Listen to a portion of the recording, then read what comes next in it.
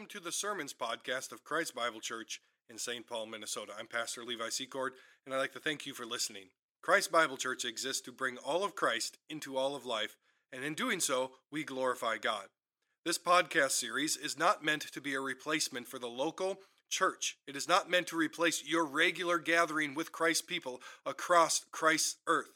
And so we encourage you to use these sermons to bring glory to God, to bring all of Christ into all of life, and to strengthen and encourage one another in His name. With all of that in mind, let us turn our hearts and our minds now to the preaching of God's Word, and in it may we see and glorify and emulate our Savior.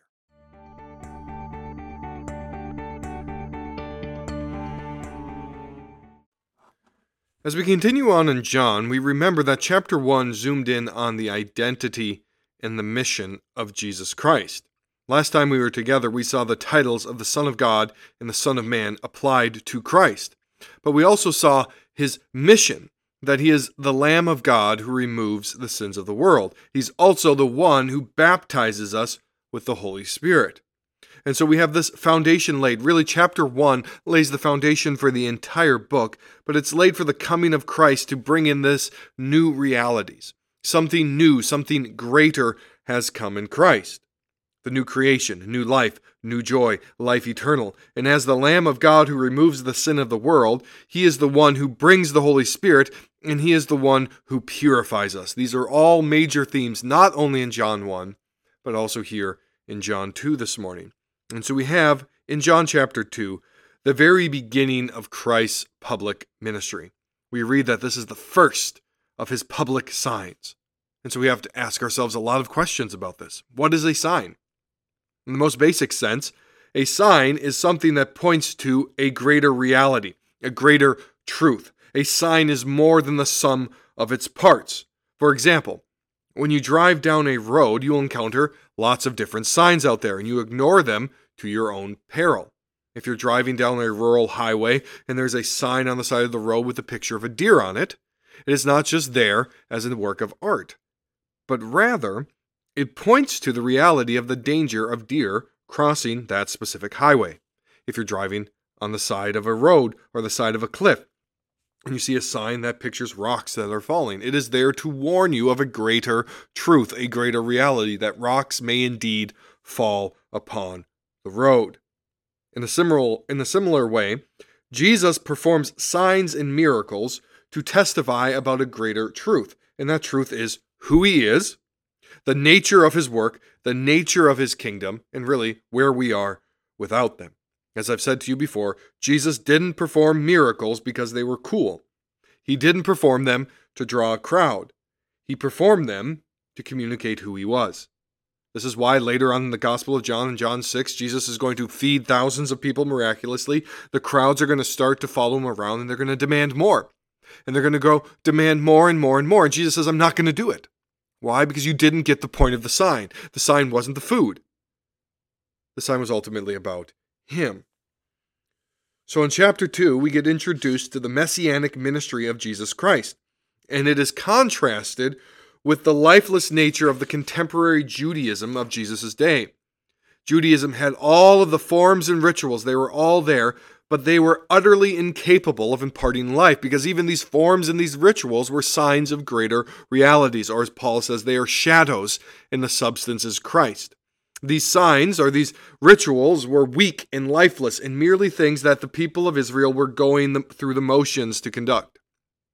The Judaism of that day, whether it was that of the Pharisees or the Sadducees, was spiritually dead. And Jesus' ministry communicates that reality. But yet we have this age-old tension that is set up, that sometimes we see formulated in the idea of religion versus relationship. We are told that Christianity isn't a religion. We're told it's a relationship.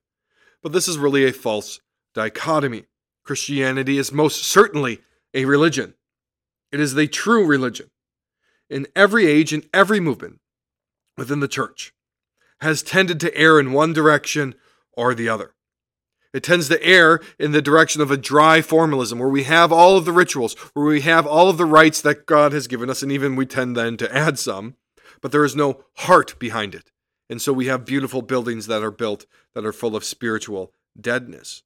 And the other side of that equation, where we tend towards more today, is that we reject the rituals of worship, even those that God has given to us, and we instead worship the cool or the spontaneous or our emotions. Something is only really spiritual if it is genuine and spontaneous. Ours is a day of light shows and dramatic smoke to conjure up an experience or an emotional reaction, and this also becomes ritualistic. Jesus' day was the exact opposite, a dead and dry formalism. But we should note that in this tension that we feel in this passage and even in our own religious experiences, that God gives us rituals. The rituals themselves are not the problem. The rituals themselves are meant to engage and guide our emotions. They provide structure and they point to a greater meaning. And so God has given us rituals in our daily living. Sunrise, sunset, we go to sleep, we wake up. The change of seasons, marriage ceremonies, and funerals.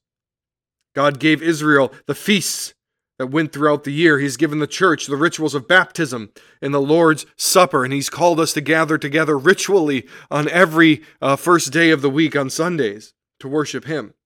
The list goes on and on and on. Contrary to our progressivist age, rituals are not the problem.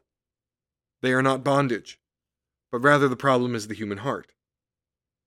It is our hypocrisy that we would go through the motions and see that as good enough. Rather, our day tends towards rejecting not only the rituals that God has given, but we have this elitist snobbery that flat out rejects the inherited wisdom of rituals that we've gotten from our forefathers. And so we have some idealized view of our emotions as being able to determine what is truly spiritual and what is not. And into all of this, John chapter 2 speaks to us of the difference of Jesus' work, the Messianic age, and the dry formalism of Christ's time. And so we are introduced to what Christ is bringing through contrast here. These new realities He is bringing of joy and purity and newness of life through His work. And it all begins, of all places, at a wedding. And so I want to begin this morning by looking at the theological backdrop, the setting of Christ's first miracle. Because we have to ask this question. Why is this the first sign? Nothing in Christ's life happens by accident. So why is this wedding and this turning of water into wine the first miracle of Christ's ministry? Well, as John recounts this happened on the third day. And if you are counting the days in these opening chapters, this actually makes it the seventh day in the opening chapters of John. And we have this strong theme that ran throughout John 1 of this new creation. New creation, this mirroring of the old. In fact, John 1:1 begins right where Genesis 1:1 began. In the beginning, God created the heavens and the earth. In the beginning was the Word was with God, and the Word was God, and all things were made through this Word. There's an intentional alluding back to the creation week throughout John's work so that we would see Christ's work as a new creation week. 7 days. The location of this first sign also brings meaning and context to the sign of Christ. Weddings are indeed places of joy and celebration. They mark a new stage in life. Two people literally become one flesh. They leave their respective families and they begin a new family. There's leaving and cleaving. This is an entire new era. This is not an accident for the first sign. But this wedding in Cana has a dark cloud hanging over it as they are about to run out of wine. What was meant to be a joyful event that celebrates life and newness is about to become a lifeless event that is a source of shame and failure for the family and that couple. In Jewish culture, the family was obligated to provide for the guests, and there would be huge cultural shame and disappointment if they ran out of a staple like wine. So turning water into wine at a wedding is the setting of Christ's first miracle, His first sign. Why? Again, Jesus came at exactly the right time in history. Nothing in His life happened on accident or by coincidence. The Old Testament prophets spoke of the coming of the Messiah, of His age in terms of a wedding. Consider what Isaiah 62:4-5 says. You shall no more be termed forsaken. Your land shall no more be termed desolate, but you shall be called, My delight is in her, in your land married. For the Lord delights in you, and your land shall be married. For as a young man marries a young woman, so shall your sons marry you. And as the bridegroom rejoices over the bride, so shall your God rejoice over you. The Messianic age is like a wedding. Or to put it more clearly, a wedding pictures the Messianic age. The joy, the unity, the new realities, the boundless potential displayed at a wedding day, this is a picture of Christ and his work. And for this reason, the church is called the bride of Christ. For this reason, we sing hymns where we say things like this: From heaven, he, that is Jesus, came and sought her, that is his bride. Jesus has come for his promised bride. And Paul adds his voice to the chorus and says the meaning of the sign of marriage is that it points to a deeper theological reality of Christ and his church. The oneness, joy, and pleasure of the union of marriage is to be a foretaste of the glories of the kingdom of Christ. And so the setting of a wedding makes perfect sense for Christ's first sign. It is no accident. Moreover, if you take a step back and you look at John's work in its totality, Christ's first sign, his first miracle, his first act of earthly ministry is at a wedding, and his last act of earthly ministry comes right before a wedding. Revelation chapter 19, the wedding supper of the Lamb. The messianic ministry of Christ is bookended in John's work by weddings. Marriage is not only the foundation of society and civilization, but it is a central picture of the gospel that God has woven into creation. And for this reason, Christians must never relax or compromise on the standards and the glories of marriage as set forth in Scripture. There is one final part of this setting. There are 6 stone jars of purification. Now, purity again is a major theme of these opening chapters of John, from Jesus' baptism to him being the one who will remove the sins of the world to the coming cleansing of the temple. Purity was also to be a mark of the Messianic age. But these stone jars are shown to be obsolete at this wedding. Jesus will fill them with something greater. He will fill them with wine. It's no accident that the jars of purification are there, and they are then ultimately used for something different. For they don't actually bring purification, and this is a symbol of the lifeless nature of the Judaism of that day.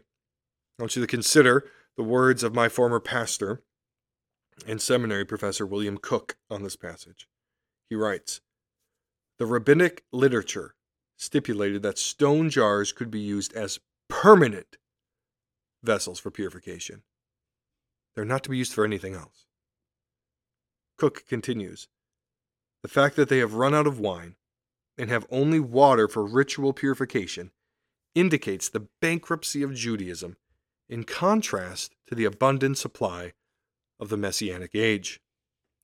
The contrast here is between a lifeless and dead formalism and the work of Christ in his kingdom." Now we move to the sign proper. Listen to verses 6 through 12.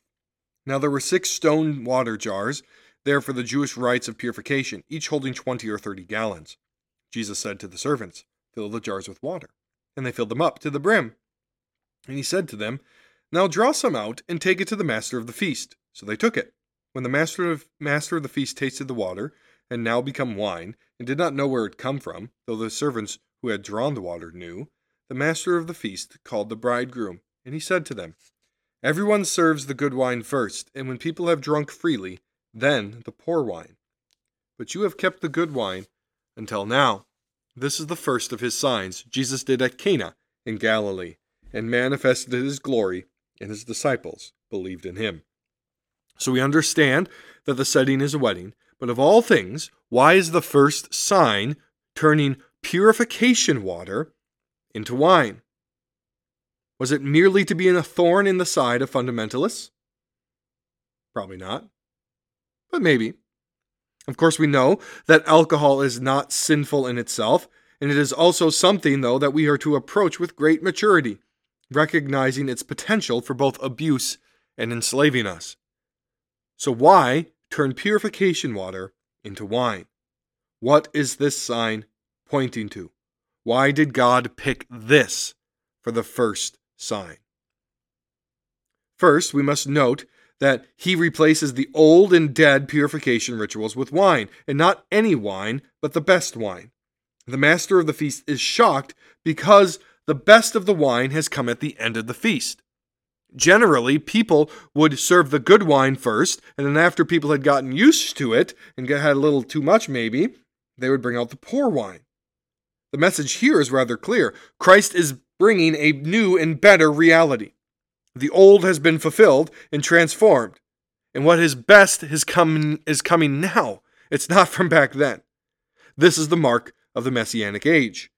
It is better than everything that came before. But we return to the question, why wine?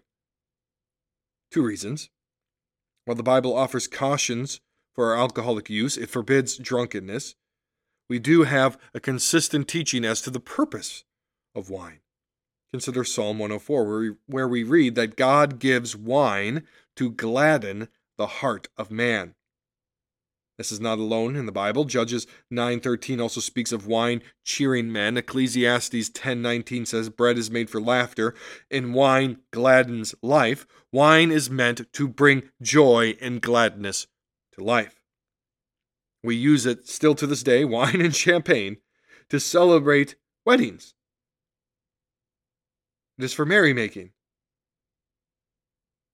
It is to bring joy and to rejoice at special occasions. The reason wine is the first sign is because wine is a picture of the joy and celebration not only at weddings but of the Messianic age. To put it plainly, joy is to mark the Christian life.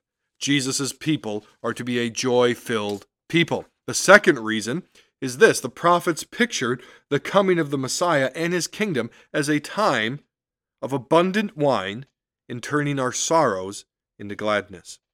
Jeremiah 31:12-13.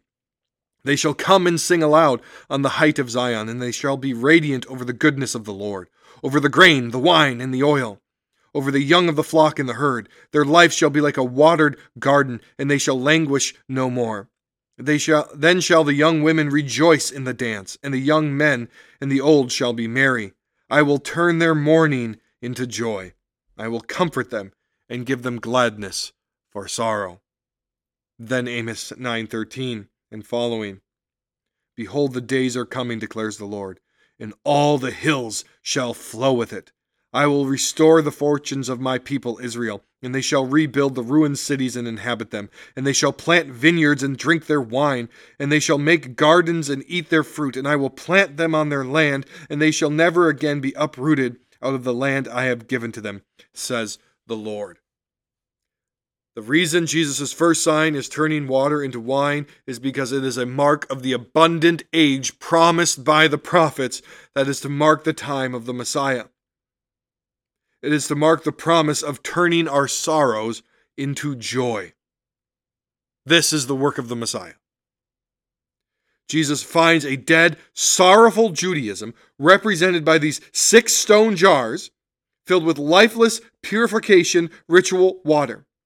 And he turns that sorrow into joyful, abundant, best wine filled to the brim, 150 gallons.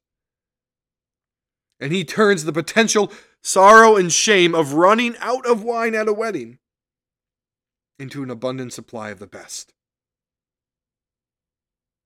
Brothers and sisters, I talk with you often. I pray for specific people from our church every week. And through that process, I am shocked, though I shouldn't be, that God often aligns the week I have chosen to pray for you as aligning with something that is going on in your life. And through this all, you have shared with me your trials, your concerns, your burdens, your sorrows. Life in this fallen world is not easy. And as we walk through this life, there is so much that can steal our joy. So much that can tempt us to just throw up our hands and say, we're done. So much despair. Especially this year. There's whole industries out there that are going to tempt you to despair throughout this year. There's so much darkness. But this miracle is a sign given to us to rejoice. Christ's kingdom has broken into this world, and he brings joy.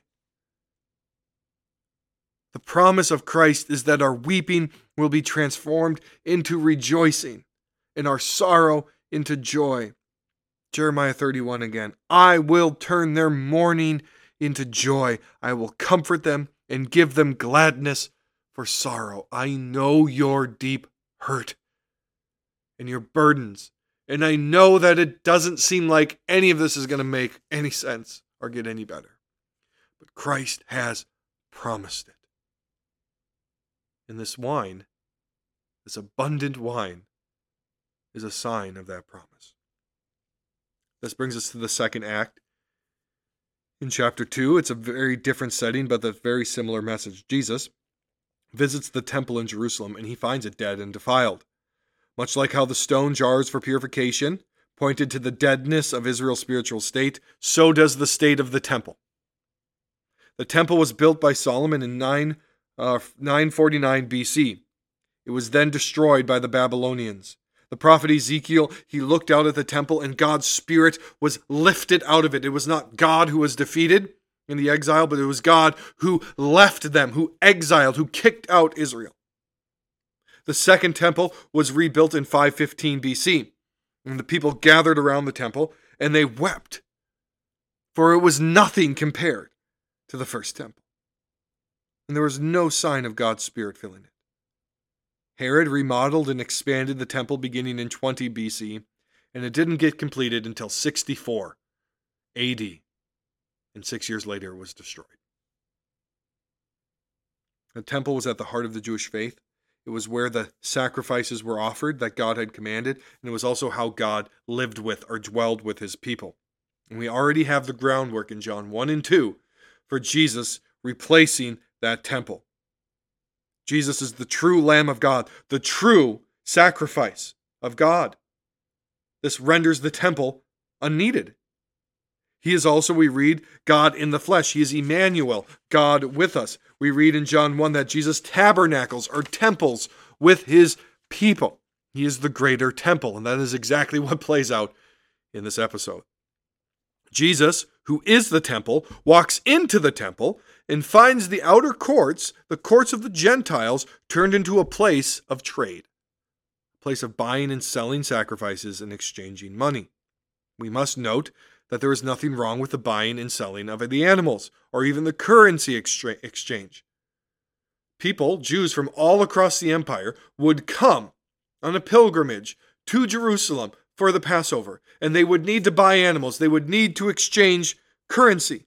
The problem was not the act, but where it had taken place. This was a part of the temple courts that was set aside so that the Gentiles, the nations, had a place to come to God, to worship him, and to pray. And the Jews, for some reason, thought that wasn't important. It was more important that they make a profit there. Religion has ever been vulnerable to those who want to get rich off of it. Just look at so many of our church complexes today. It's big money. And Jesus, when he sees the corruption and the defilement of his Father's house, he is filled with zeal and intense passion for the glory and the honor of God, and he expresses his anger at what he sees. This is not something we need to apologize for. This is no defect. Jesus cleanses or purifies the temple. He throws over the tables. He makes a whip. He scatters the money, and he chases the animals and the people out. This is not your Sunday school version of Jesus. So let me put it very, very clearly here. If your theology of Jesus doesn't have room for this,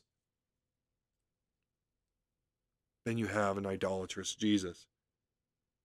And we should also note that this is not Jesus' default action. So if this is always your default action, you're not being like Jesus either. But the imagery here is striking. The true Lamb of God and the true temple of God chases those that are shadowy lambs out of the shadowy temple. Those sacrifices couldn't purify anything. Jesus can. This is the newness that his ministry has brought. And the leaders, the Jewish leaders, look at this and they're understandably upset.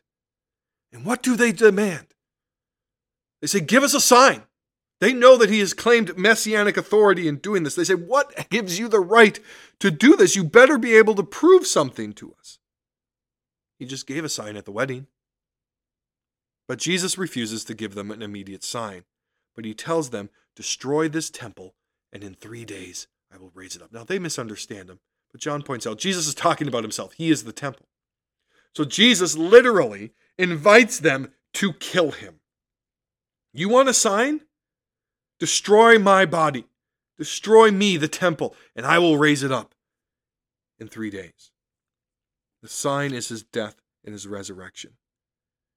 It is no wonder that when he died, the veil in the temple was torn from top to bottom. For the true temple, Jesus Christ, had died. It was finished. The leaders entirely miss the point. Jesus brings a purity the sacrifices never could. He brings a fulfillment to the old. He brings new life where there was only a lifeless Judaism. And he brings joy.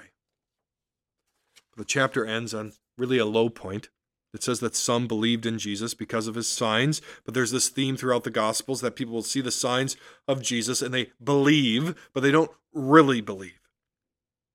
And so the chapter ends with this. But Jesus, on his part, did not entrust himself to them because he knew all people and needed no one to bear witness about man, for he himself knew what was in man. The signs weren't enough. What is in man? Sin and death. These people are spiritually dead. And turning water into wine can't fix that. Chasing the money changers out can't fix that. Something more has to happen, and that sets the stage for John 3, which will be in next week, that we need to be born again. So what? What applications can we make from this? I want to make a couple applications here in closing for us this morning. First, let's begin our applications with where we began the message. Do not give in to a dead formalism or a blind emotionalism. The religious rituals that God has given to us are not the problem. The problem comes when we just go through the motions and we don't let those rituals shape and inform our hearts and our lives. Don't trust the forms in and of themselves. Trust what they point to. But ours is a day where we are tempted to a mere emotionalism, where our emotions and our feelings reign supreme, where we think the only genuine religious experience is that which is spontaneous and loud and filled with flashes of light. But such movements have their own rituals to excite and cause the experience they want. Instead, we need a truth in our rituals that should give guidance and form and substance to our emotions and our feelings. This is a good thing. Second, we are called to rightly see Jesus and live with a joy for what he has done and will do, and a zealous passion for him and his kingdom. We should have a joy like being at a wedding, drinking champagne or wine. That is the general mark of a Christian. I'm not talking about a surface level fake happiness or pretending like everything is okay when it's not. But the promise of Christ is that even in our deepest hurts, even with our greatest sorrows, they will be turned into joy. If we know that, we can resist the allure of bitterness and pessimism and despair. Just like the potential shame of running out of wine was turned into the best wine yet, so Christ will make all things new and turn our deepest sorrows into great joy. Trust him. Therefore, we are called to live zealous, passionate lives of faith. Just like Christ's zealousness motivated him to cleanse the temple, we are to be like him in being consumed with his glory and his namesake.